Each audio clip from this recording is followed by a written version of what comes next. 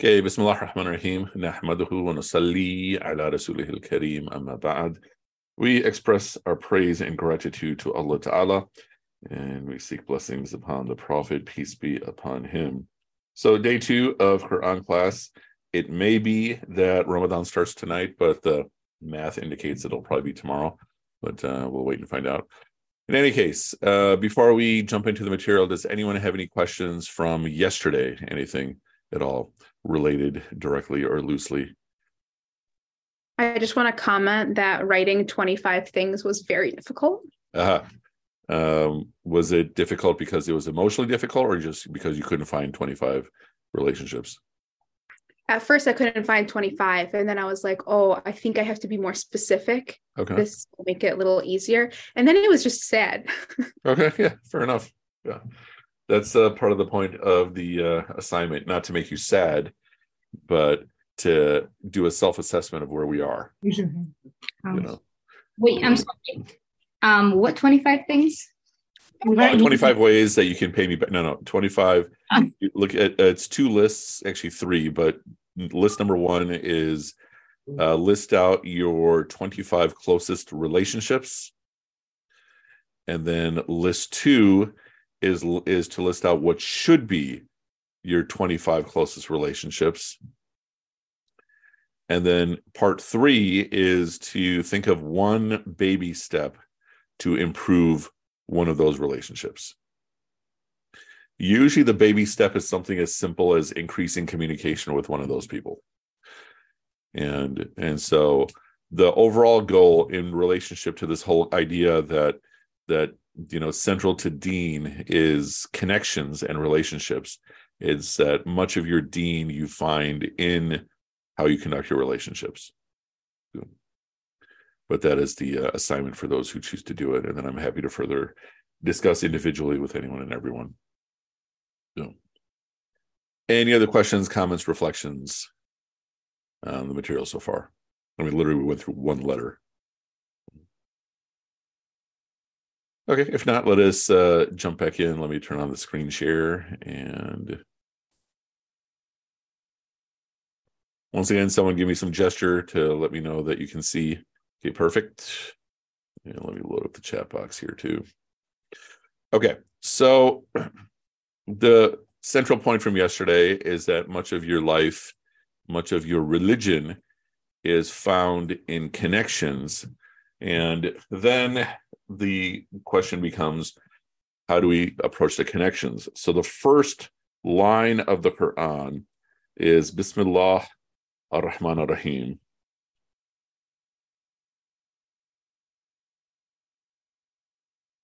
So this is called the Basmalah. Bismillah ar-Rahman ar-Rahim. And the first answer to the question of connections is in the first term here, Bismillah. So the simple translation, as I'm sure most or all of you know, Bismillah is in or with the name of Allah. So what are we saying here? And this is probably intuitive. The first connection to focus on is your connection with Allah. So for example, those of you who did the exercise, is Allah on either of your lists in terms of relationships? Some people will include them, may or may not be at the top if people are being honest, and some people might forget to include Allah. And in the context of namaz, in the context of salah, I mentioned 5 core connections, which you're seeking in terms of prayer. One is your connection with Allah. The second is with the Prophet, peace be upon him. It is in the model of the Prophet that we do the prayers. The third is a connection with nature, because it's according to nature, where the sun is in the sky, that we know the prayer times, or the moon that we know the months. And then a fourth is a connection with the community. Community is everything. It includes family, it includes the greater Muslim community, it includes your greater society and your neighbors, it includes a greater experience of humanity, all of those. And then the fifth is your connection with yourself. And especially in the context of the self, think of the gesture that you're doing when you're making a dua. That if you're making your dua like this, effectively what you're doing, you're saying, Ya Allah, please give me. right? If you're holding your hands up like this, you're probably making the same prayers, but it's as though you're holding a mirror to your heart and you're reflecting what your heart is saying. And so if you are not asking for anything in your du'as, it's as though you're telling Allah there's nothing in your heart. And so we're encouraged to have an abundance of requests upon Allah. And we'll talk about all these things little by little. The core point I'm just re-emphasizing is connections. And then from there, the first connection being the connection with Allah. Having said that, what are different ways that a person can have a relationship or a connection with Allah? How would you answer this question? Anything. Think of anything that can come to mind. Anybody? Danya. Sorry? Dhikr, just remembrance. So dhikr can be formal remembrance of Allah by repeating the names of Allah, or it can just be having Allah on your consciousness. Even dhikr is one of the names of the Quran. Dhikr is also one of the names of the daily prayer. Sure. What else? What else are ways to have a relationship or a connection with Allah? Anything. It doesn't have to be anything formal. Sadia, repeat what you said. Yeah. Making dua, talking to him. So both of those. So think of dua. The word itself means to call out. So you're calling out to Allah, and that can be either asking from Allah, or it could be just your own personal conversation with Allah. So let's just call these ways of connection. Could it also analyze into Allah subhanahu wa ta'ala's creation? Yeah, absolutely. That's a very good one. So one is dhikr, another is dua, another is conversation, another is analyzing creation. And built into analyzing creation is probably appreciation of creation, leading to appreciation of the creator.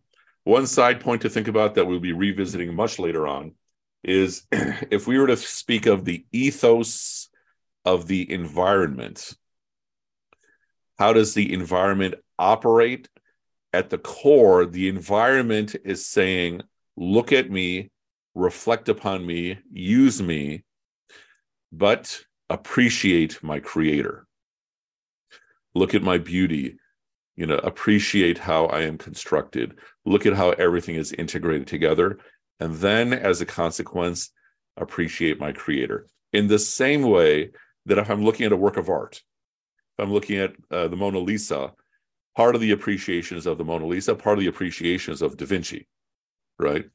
Or if I'm looking at one of the statues of Michelangelo, whether it's David or Pietà or whatever the case may be, part of it is appreciation of the statue, part of it is appreciation of the artist.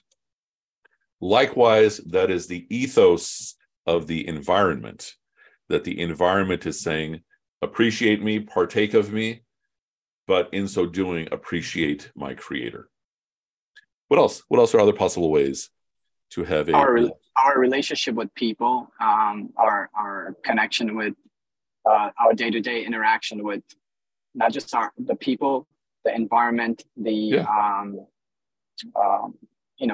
could be my job. Why that really helps me connect with Allah because of my intention. Yeah, totally.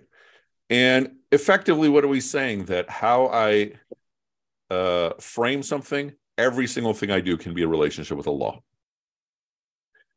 All my actions can be a relationship with Allah. If I frame them with that level of consciousness. And these are levels of faith. Also, if we consider, paycheck every 2 weeks, if you look at the blessings of Allah subhanahu wa ta'ala from it. So we're going to call that gratitude. Appreciating whatever it is that Allah Ta'ala has bestowed upon you is definitely a central way of having a connection with Allah. Okay, all of these are, mashallah, very good. The first step, however, is to know who is Allah. So the first step in having a relationship with Allah is to get to know who is Allah. And how do we get to know who is Allah? By way of his names or attributes. And the first name or attribute is the name Allah itself. And Jewel also just posted a really good one. It's Reflection Upon Death. That's also a really good one. So a way to have a relationship with Allah is to first know who is Allah, which by extension also means who is not Allah. And so when we speak of the names of Allah, the first name to get to know of Allah is, of course, the name Allah. And I'm going to give you some etymology, some theories of the name Allah. Yeah. So in terms of theories, there's essentially two core theories. One theory is that the name Allah has always been present, at least in the Arabic language, or what we might call Proto-Arabic or pre-Arabic.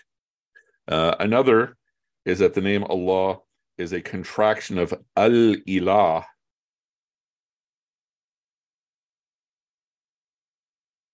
and so now I have to define what we mean by ilah. So we say la ilaha, same word, illallah. There is no God, lowercase g, but God, capital G. So when we're speaking in Arabic, using this word ilah, I'm going to give you a couple of meanings, not necessarily any particular order, more as the order that I remember them. Everyone takes something or some things as an ilah. Likewise, that which I claim to take as an ilah may or may not be the same thing that I in reality take as an ilah. So what does it mean to take something as an ilah? It's whatever you rely upon above all else to fulfill a few innate needs. One innate need is whatever it is you rely upon to take you from danger into safety, or to keep you into safety. So think of safety as being an innate need, and danger being something that to avoid. Whatever I rely upon above all else for safety is what I take as an ilah. So, for example, if I go camping, who here goes camping? Anyway, Davish, are you a camper? Davish is like the only place I go camping is the Apple store. Okay. Yeah. So imagine the things you would take for purposes of safety. For if you go camping, you might take water, might take a knife, tent, bug spray, bear spray, whatever it is that'll make a cocaine bear go away. So whatever it is you're relying upon for safety, gone. Now imagine there's a storm in the middle of the night. You're in the middle of this forest, and everything gets washed away to such a degree that you have no idea where it is. And Jewel will take a stuffed animal. So when you have nothing left, then what do you rely upon? At that point, you go into prayer. Or maybe you might rely upon your instincts, and you decide, all right, there's a sun. Let me just keep walking and walking. Hopefully I'll run into civilization. And then 3 hours later, you realize you've been walking in a circle. Then what do you rely upon? So essentially we're saying above all else, or after all else, what you rely upon is what you take as an ilah. So it may be after you've tried everything, all you're relying upon is luck, hoping somebody hears you. Or you might fall into despair. Thinking, this is hopeless, there's no hope. Maybe you're just going to keep praying. Good. That is what you take as an ilah. What do you rely upon above all else? Or whatever it is you rely upon to take you from despair into hope is what you take as an ilah. So in the way in our society, a lot of people might turn to the bottle to take them out of despair. Or a lot of youngsters might turn to TikTok to take them out of despair and just look for something to make them happy. Whatever it is you rely upon to keep you in hope, think of hope as an innate need. Whatever it is you rely upon above all else for this is what you take as an ilah. Or what you rely upon to take you from confusion to clarity is what you take as an ilah. And this is especially relevant with how many ideas we get hit with. How do you figure out what to follow? So do I vax or am I anti-vax? Probably we might say, well, I rely upon science. No, you probably actually rely upon somebody you trust who might be relying upon science, right? So for all my vaccination questions, I was relying upon my brother-in-law physician, if not my own physician, right? As opposed to WhatsApp University. And so the point is, whatever it is you rely upon to take you from confusion into clarity is what you are taking as an ilah. Whatever it is you're relying upon for comfort, the way a baby relies upon mom, is what you take as an ilah. So not your pillow, not your circle of friends, but in your core, where do you derive comfort from? But the So biggest question. term, yeah. So is that when you're saying this, are you talking about the first instinct, or you're talking at the core, at the last end of it, like what you rely on? Because naturally, like our fitness just comes out, right? Like despite what we depend on. So in theory, your first instinct and your last would be the same thing, but it depends upon how complicated a person has gotten through life. That very often we'll have routines in how we turn to things that may or may not be the same immediately. So in theory, yes, you have this natural state called your fitrah, and as a result of this natural state, you automatically have a connection to Allah. But as you're being raised through life, that natural state might get buried. Make sense? Yeah, please focus on the road. Okay, so anyway, worship is the big thing here. And so what does it mean to worship something? The word in Arabic that most of you are familiar with is ibadah. And the literal translation of ibadah is to give your most extreme love. So everyone gives ibadah to an ilah, which is to give your most extreme love. So I might self-identify as an atheist, but I am doing ibadah to something. It could be my intellect. It could be my ego, my sense of self. It could be something else. Or I could claim to be Muslim. And if you were somehow able to read my heart, you might see I am giving my most extreme love to Allah. Or I might claim to be Muslim, and I might give my most extreme love to what people think of me. And so everyone takes something as an ilah in the sense that everyone does ibadah to something. Okay, so ibadah is not necessarily simply servitude. There's a willful content to it, whether or not it's conscious, and it is through the thrust or the feeling, the sentiment of love. So that's what it means to take something as an ilah. So when we're speaking of Allah as al-ilah, we're speaking of Allah as the ilah to turn to. So when we're saying the first half of the declaration of faith, that there is no ilah but Allah, we're making 2 points, among others, that turn away from all else.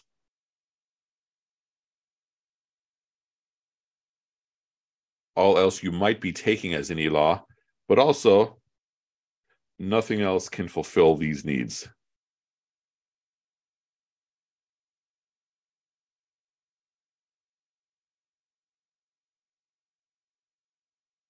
So I might turn to the bottle, but the intoxication wears off, right? I might rely upon whatever for safety, but eventually that's not going to sustain.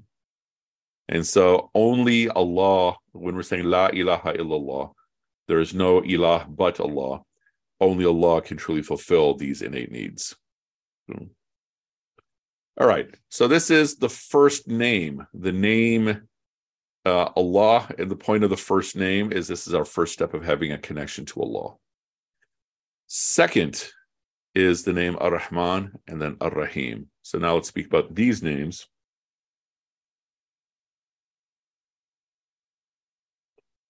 Two more steps through which to have connections with Allah. And again, for a lot of us, this might be repetition, but this is to get everybody on the same page. For starters, as you know, these are Arabic terms. Arabic terms almost always come from a three-letter root. Three-letter root, rahima. Here is the root for both of these. And so this is the word that rahma comes from, which has 2 parts. One part of rahma is mercy. That's the part we always remember. Someone defined for us what is mercy? What does it mean to be merciful? Hey, Bilal, how would you define mercy if I'm being merciful to you? Trying to think of a definition without using the word. I'm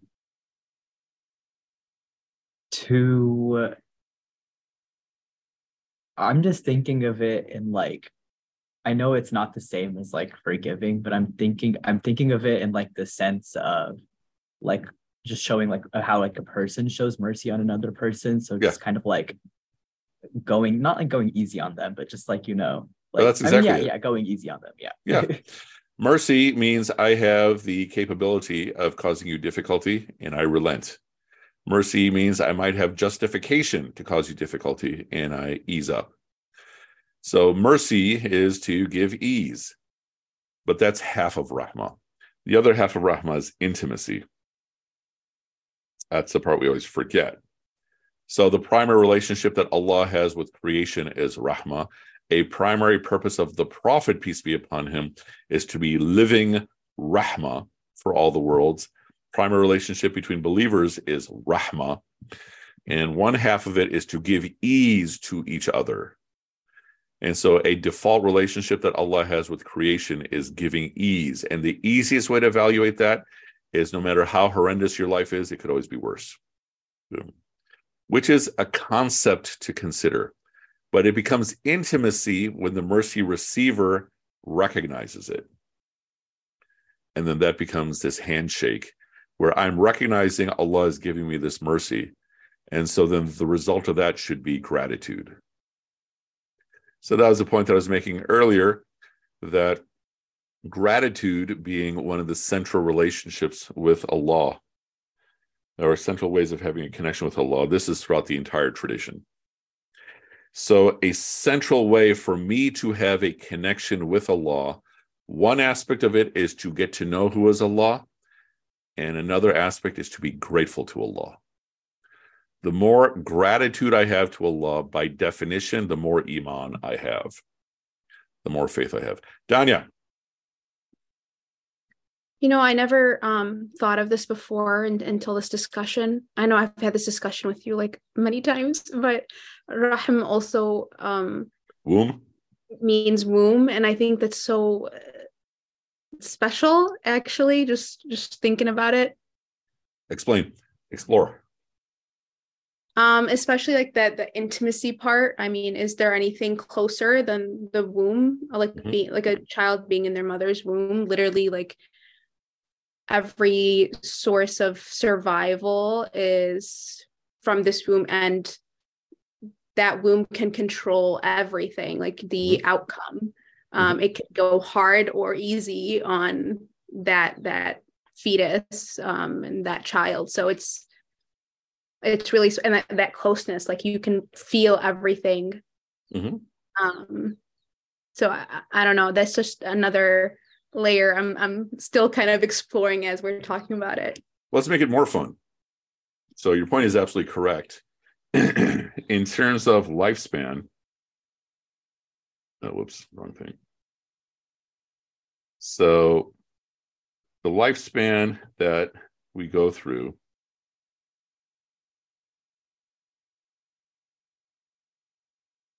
has a couple of phases. Okay. And so the phase you're referring to is when you're in your mother's womb.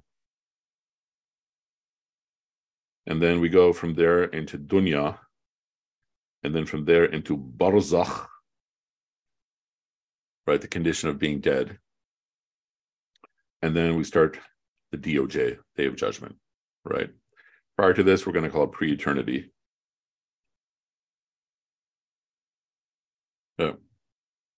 And so you enter your mother's womb, give or take 120 days after conception.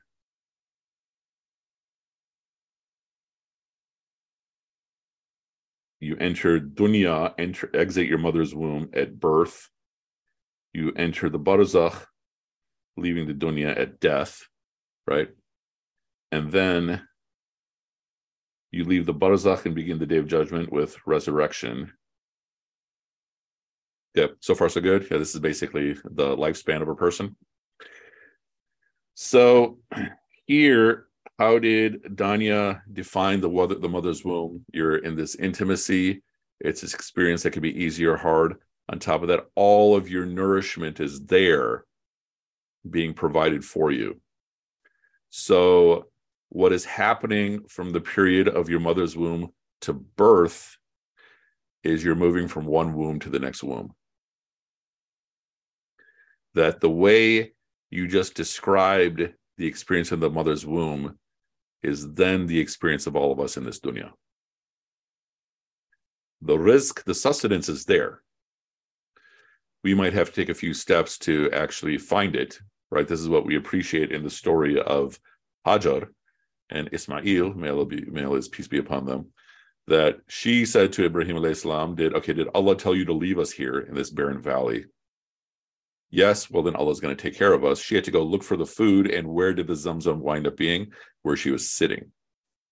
But it was unleashed because baby Ismail is on the floor kicking his feet, and then that unleashed the well. Had she just sat there, wouldn't have happened.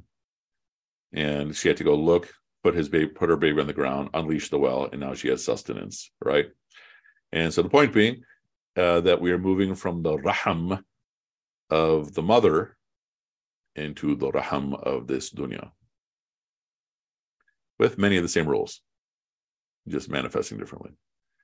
So yeah, this idea of raham is all over the entirety of creation.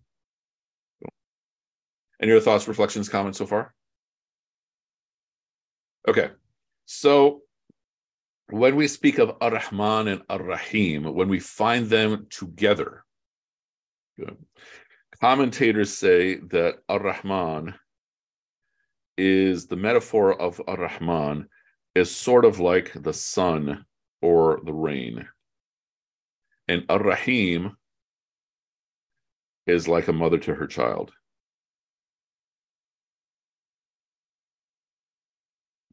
And the point here is that when it's raining, it rains on everybody. It doesn't matter what your character is. It doesn't matter what your belief is. There's an aspect of God's mercy for everyone, whether people recognize it or not, that continues for everyone. And then a mother's love for her child. Imagine you have a mother with one child and she's babysitting 4 other children, like her nieces and nephews.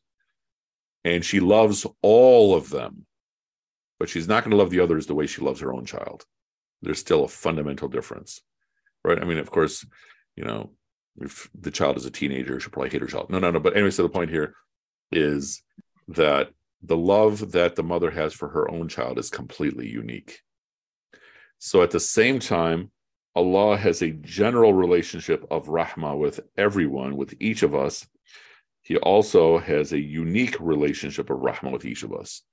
So the relationship of rahmah that Allah has with me is distinct from the relationship of rahmah he has with Noreen, which is distinct than what he has with Nadia and Sana and so forth and so on.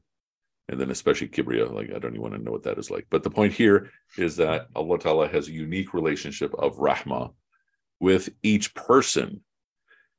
And so this is another aspect of the intimacy. Okay. So to take this point a step further, a point I introduced is that, okay, your existence as Allah is putting things in your life, but your whole existence as Allah is giving you different forms of rahmah by design for you in that moment of your life. Okay, this is the point I'm going to repeat in all kinds of different words over the course of these next few weeks, inshallah. That Allah, every moment of your life is a moment that Allah is putting a rahmah in your life designed specifically for you in that moment of your life. You might, however, receive the rahmah in some cases as an ease. In other cases, you might receive it as a struggle. In some cases, you might receive it as having to make a difficult decision. They could be both good decisions, or they could be choosing between 2 bad options, right? Or you might have to make another aspect of the rahmah might be that Allah is telling you to do something like fast. And the experience of fasting might be a struggle for some people, might be an ease for some people. How we receive it is different, but by default, every experience I'm receiving is a formation, a nugget of rahmah. Now, of course, if someone has a disease, or someone just has death in the family, you don't walk up and say, hey, this is a rahmah from Allah. Okay, that obviously you don't do. But in terms of my own consciousness of my own life experience. Nadia. Oh, that was kind of my question. So if every struggle you receive is a mercy, I mean, like all of it, like if a serial killer comes and stabs you in the head, that like, are we? Those remarkably specific, but. I just wanted to scream. Okay, got it. Apparently, the new Scream has all. I'm not really crazy. In which people have been slashed. Yeah. So how far does that go? It's infinity, but a way to think about it is, and we'll get to this in about 4 ayahs. We can't include this world without including the Day of Judgment. So, the worst thing that can happen in this world is death, right? So if you get killed, then what happens to you in the Day of Judgment? You got paradise. See what I'm saying? That if we don't include the Day of Judgment, then definitely there's a lot of things in this world that are not rahmah. If we include the Day of Judgment, then a lot of the bad things of this world might be good things in the Day of Judgment. So I'll give you the worst example that I can think of, real life, that some of you have taken the class with me before have heard from me. I had a friend who had a niece who had this disease, which was called something like dermis, something. And her skin was so fragile from before birth that if you would touch it, she would start bleeding. And so her whole existence for every moment of her life was her parents or someone would have to put gauze covering up her whole skin. And by the time they put gauze on her whole body, it was all bloody, so they had to then remove it all carefully and then put on new gauze 24/7. And to consume anything, it had to be the softest liquid, because the problem was in her esophagus. So I don't know of too many examples of things that are worse than that. There are many things that are horrible, like torture and all those things.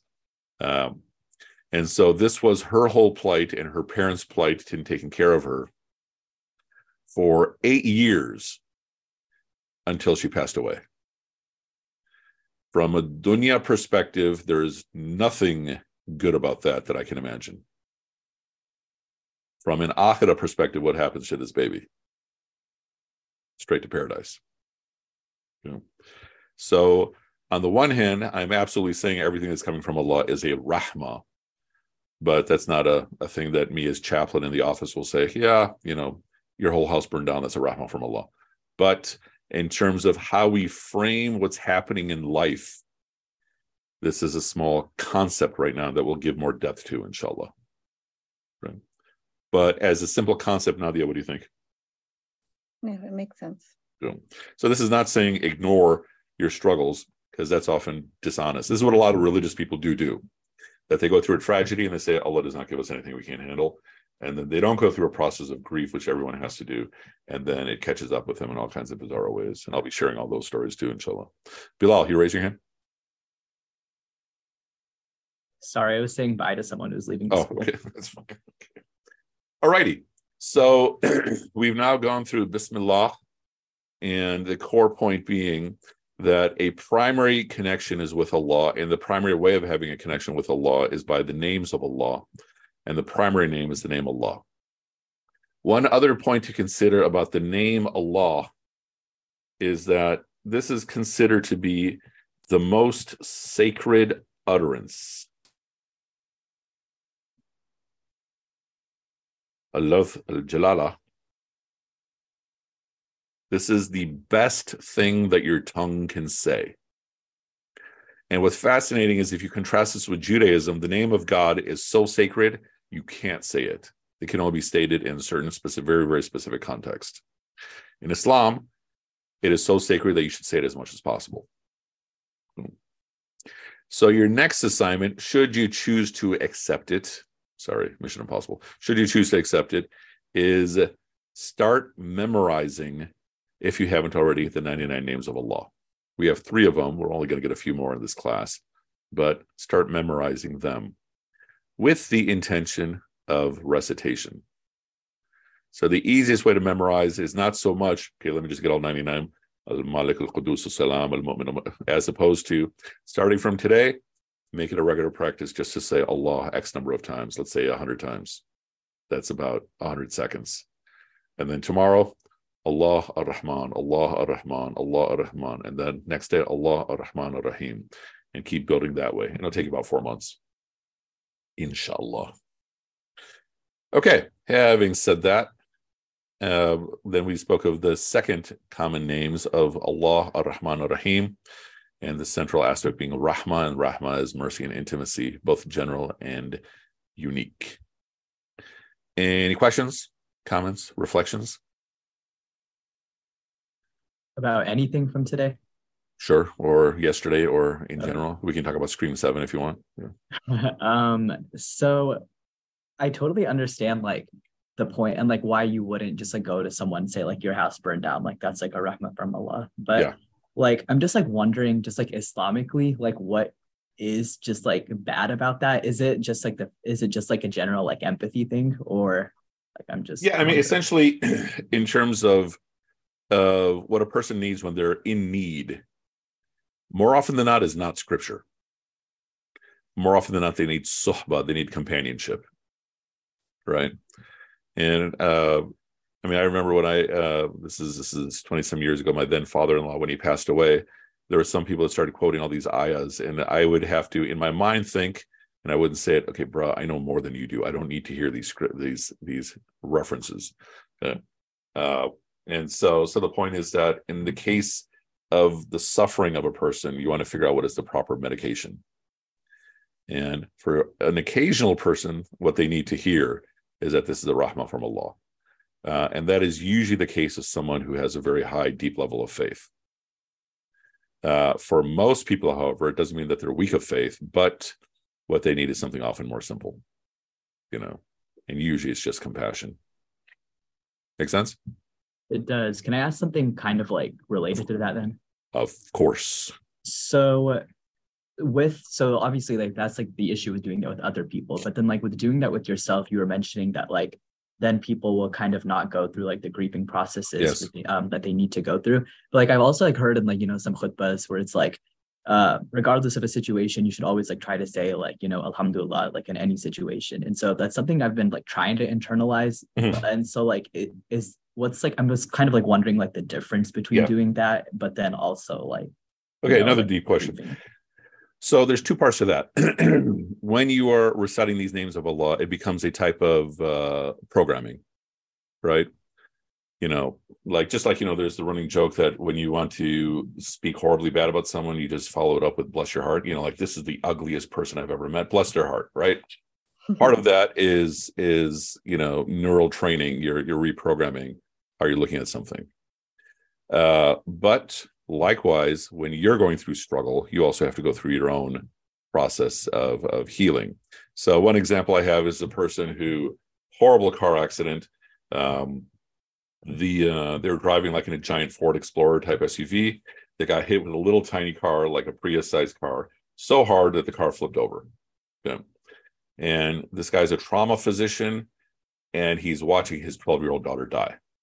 If anybody could have helped her, it would have been the trauma physician, but he was pinned down. So the approach he took is Allah does not give us a burden we can't handle. Okay, therefore I can handle this. But a person needs to grieve.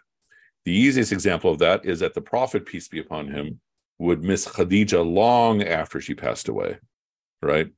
Or when Jafar, his cousin, died, he's in tears telling his nieces and nephews. Yeah. And so if there's anybody who was human, it was him. And so the point is that this person who refused to go through a process of grieving then started going through these bizarro directions where he started writing letters to the White House saying, I no longer follow your law. I only follow the laws of Allah. He'd send letters to the FBI about this. When he'd go to Jummah and he disapproved of whatever he understood the khatib to say, he would stand up and start interrupting, right? And the conversation that I would have with him year after year, he lived out of town, was, bro, you're just not grieving over your child's death. You think you're being pious. What's actually happened is this is the way your system is trying to cope. He refused to listen to all that until 10 years after his daughter's death. He was having a conversation with his son saying, I still miss your sister. And the son said, in 10 years, you never asked us how we felt.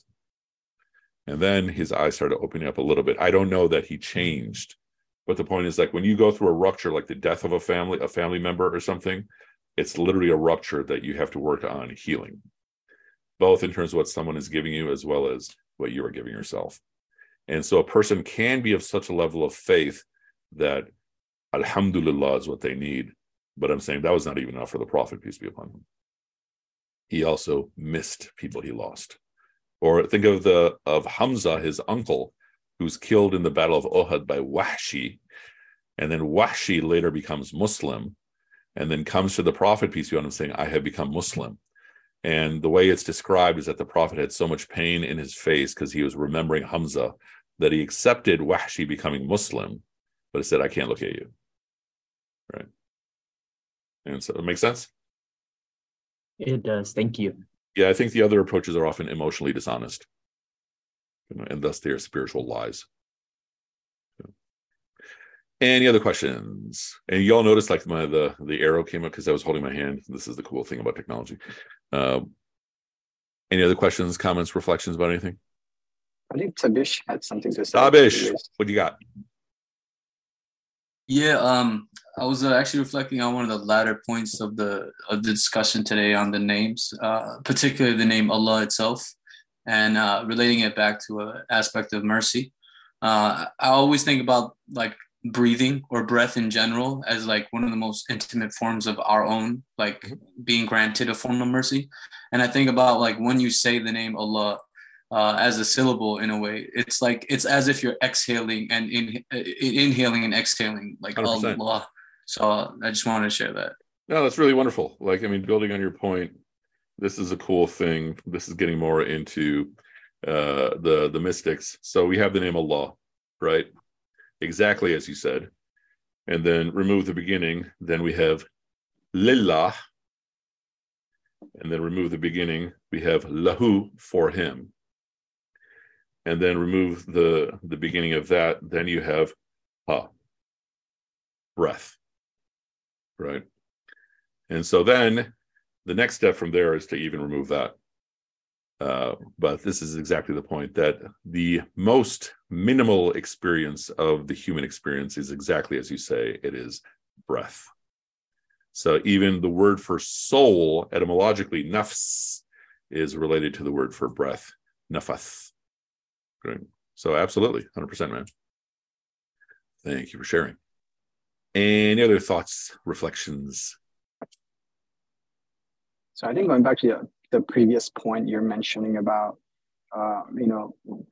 dealing with people that go through crisis in terms of approaching. I think it's also emotional intelligence, knowing what to say in what moments. Mm-hmm. When I was in my extreme phase, before I met Owen Muzaffar, they became more extreme. Yeah, like, guys, be careful. The conversion rate is really fast. Yeah. But in just dealing with, because I damaged a lot of relationship with my own family members, taking that approach extreme, and a sense of not, like, having the emotional intelligence, understanding how to approach in scenarios and situations. And that impacted me and my relationship, my personal, even my spiritual journey, not realizing how to approach it. So, like, yeah, people, you'll be hit with challenges. Everything's alhamdulillah, everything's good. When people ask, when you ask somebody, like when you meet, you'll see, hey, how's it going? Alhamdulillah, everything's good. Like, they're in the top of the mountain. Alhamdulillah, everything. I was like, okay, let's be real. Let's come down. Let's really ask you, how are you doing? Mm-hmm. The authenticity is kind of disconnected from our community, because that we're giving right answers, we're not being real. Mm-hmm. I think that is 100% correct, because a lot of our deen is performance. And I think it connects to a little bit with yesterday's topic with sabr. Mm-hmm. Because I think just having that sabr is also a form of mercy, whether you're patient for those who are around you, or you're patient for what's been bestowed upon you.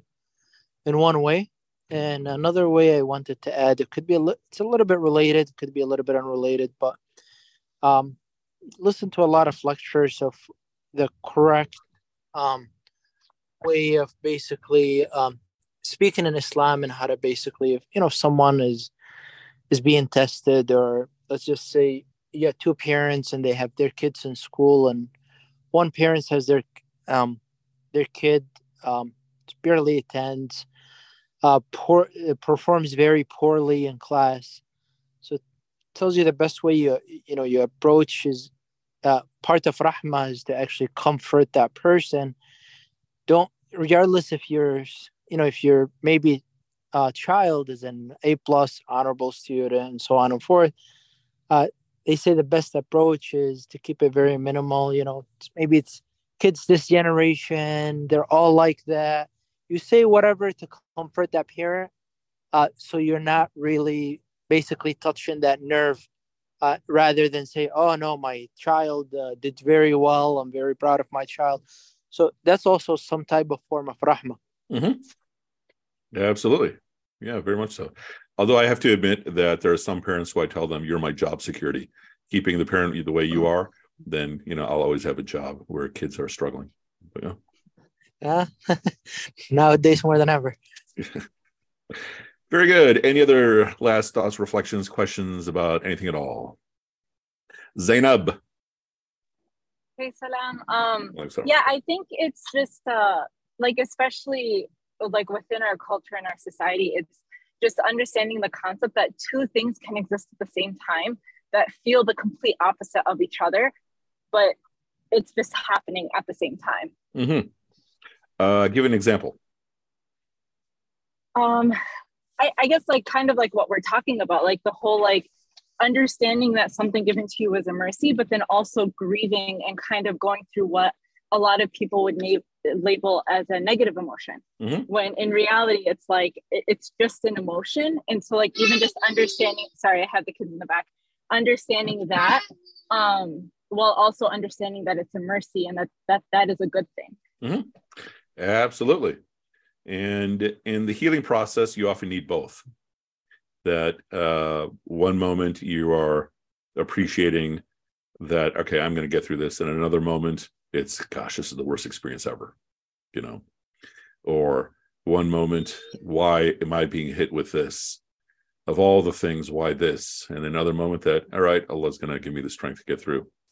And yeah, this is very much the human experience. It is exactly as you say, these polar opposite or contradicting sentiments at the same time, that if I went through all of you to list out some of your biggest struggles, and each of you would have horrendous struggles that are for you horrendous, and it'll include both of these combinations.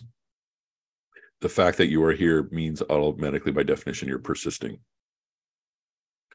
Any other thoughts, questions, reflections about anything at all? Okay, then we will stop here, inshallah. We will continue tomorrow, maybe or maybe not fasting. The math is against the fasting part, but we will see what happens, inshallah. I do have one more question. Yes, Yusuf.